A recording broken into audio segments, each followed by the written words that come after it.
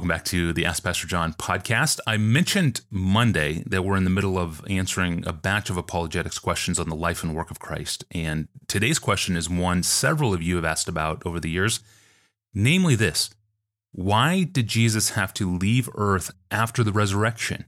Seems like he could do some amazing ministry if he were still here on earth with us. That's Dalton's question, and he asks it for many of you.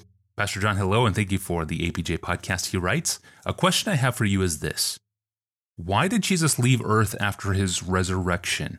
I understand that Jesus left to leave us the Holy Spirit, but couldn't he have just stayed and continued his ministry as the risen Christ in tandem with the Spirit? Wouldn't that have been more effective? Why did Christ leave the earth?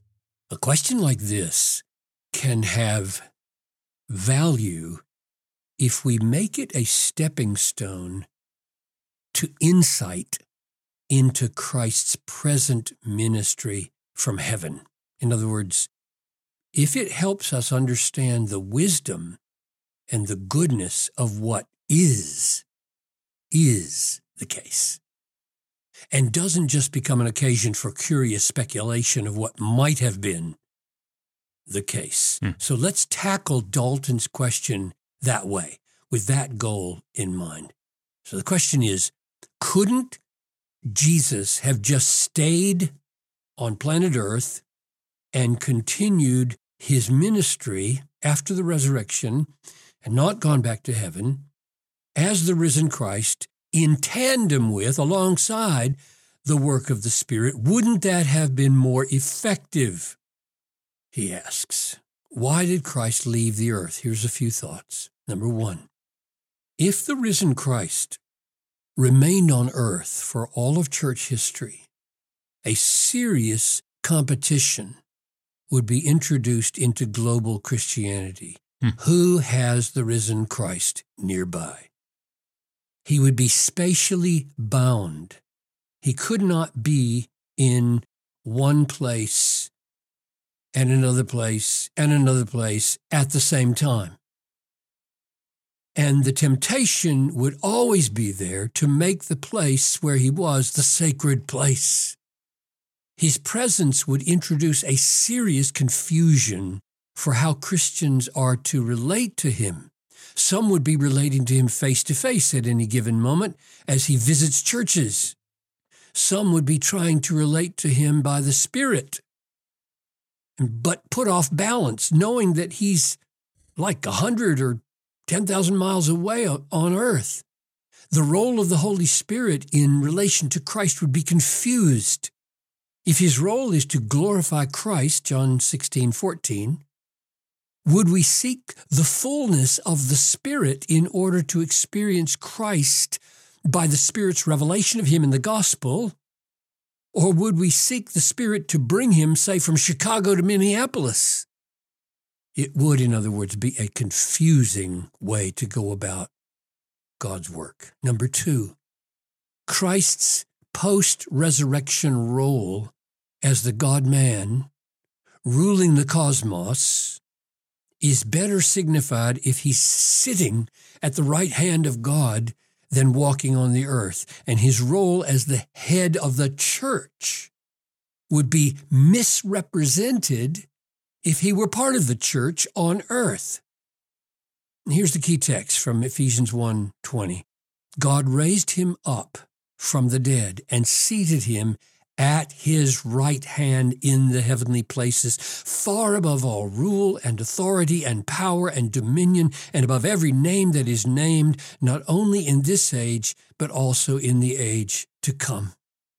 And he put all things under his feet and gave him as head over all things to the church, which is his body, the fullness of him who fills all in all. This exalted role as above all rule and authority in the universe and as the head of the universal church would be obscured, wouldn't it? It would be obscured if Jesus were still walking among us.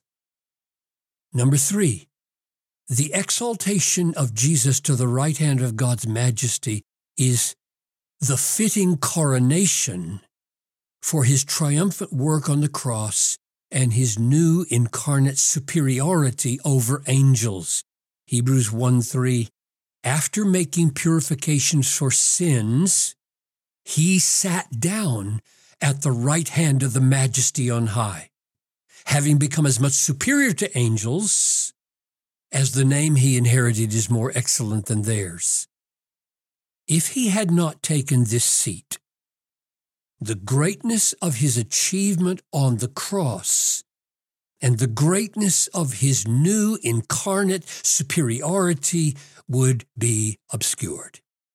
Number 4, the present intercession of Christ at God's right hand would not be rightly exercised or exhibited if Christ were still here among us after the resurrection. Romans 8:33. Who shall bring any charge against God's elect? It is God who justifies. Who is to condemn?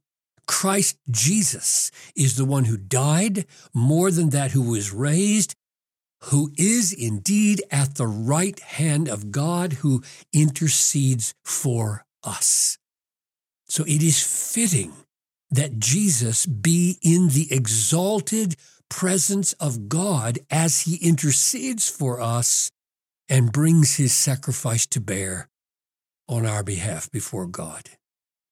Number 5, the Holy Spirit that Jesus promised to send when he returned to the Father, John 15:26, is the Spirit of the risen Christ.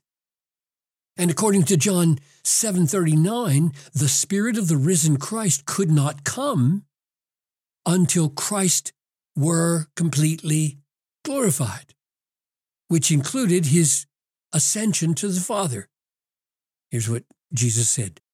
Now this Jesus said about the Spirit, whom those who believed in him were to receive, for as yet the Spirit had not yet been given because Jesus was not yet glorified.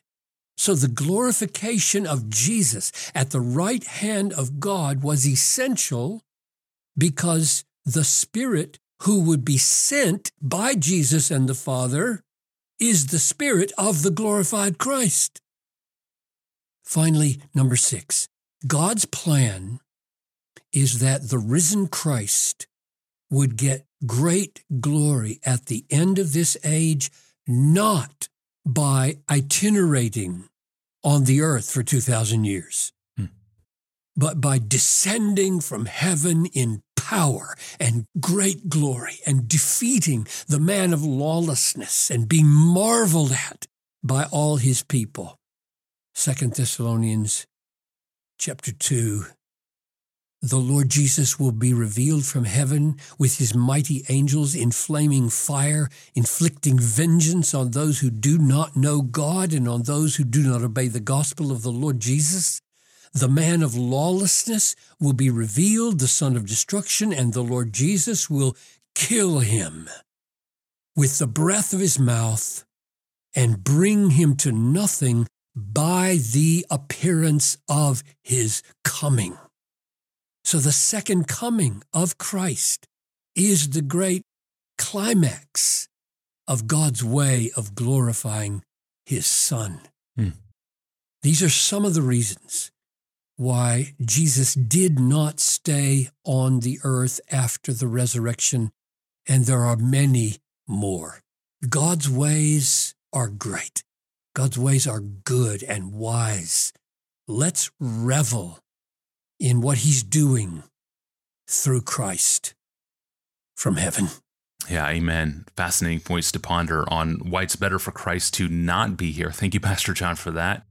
And thanks for joining us today. If you want to ask Pastor John your best apologetics question, type it out and email it to me at askpastorjohn@desiringgod.org.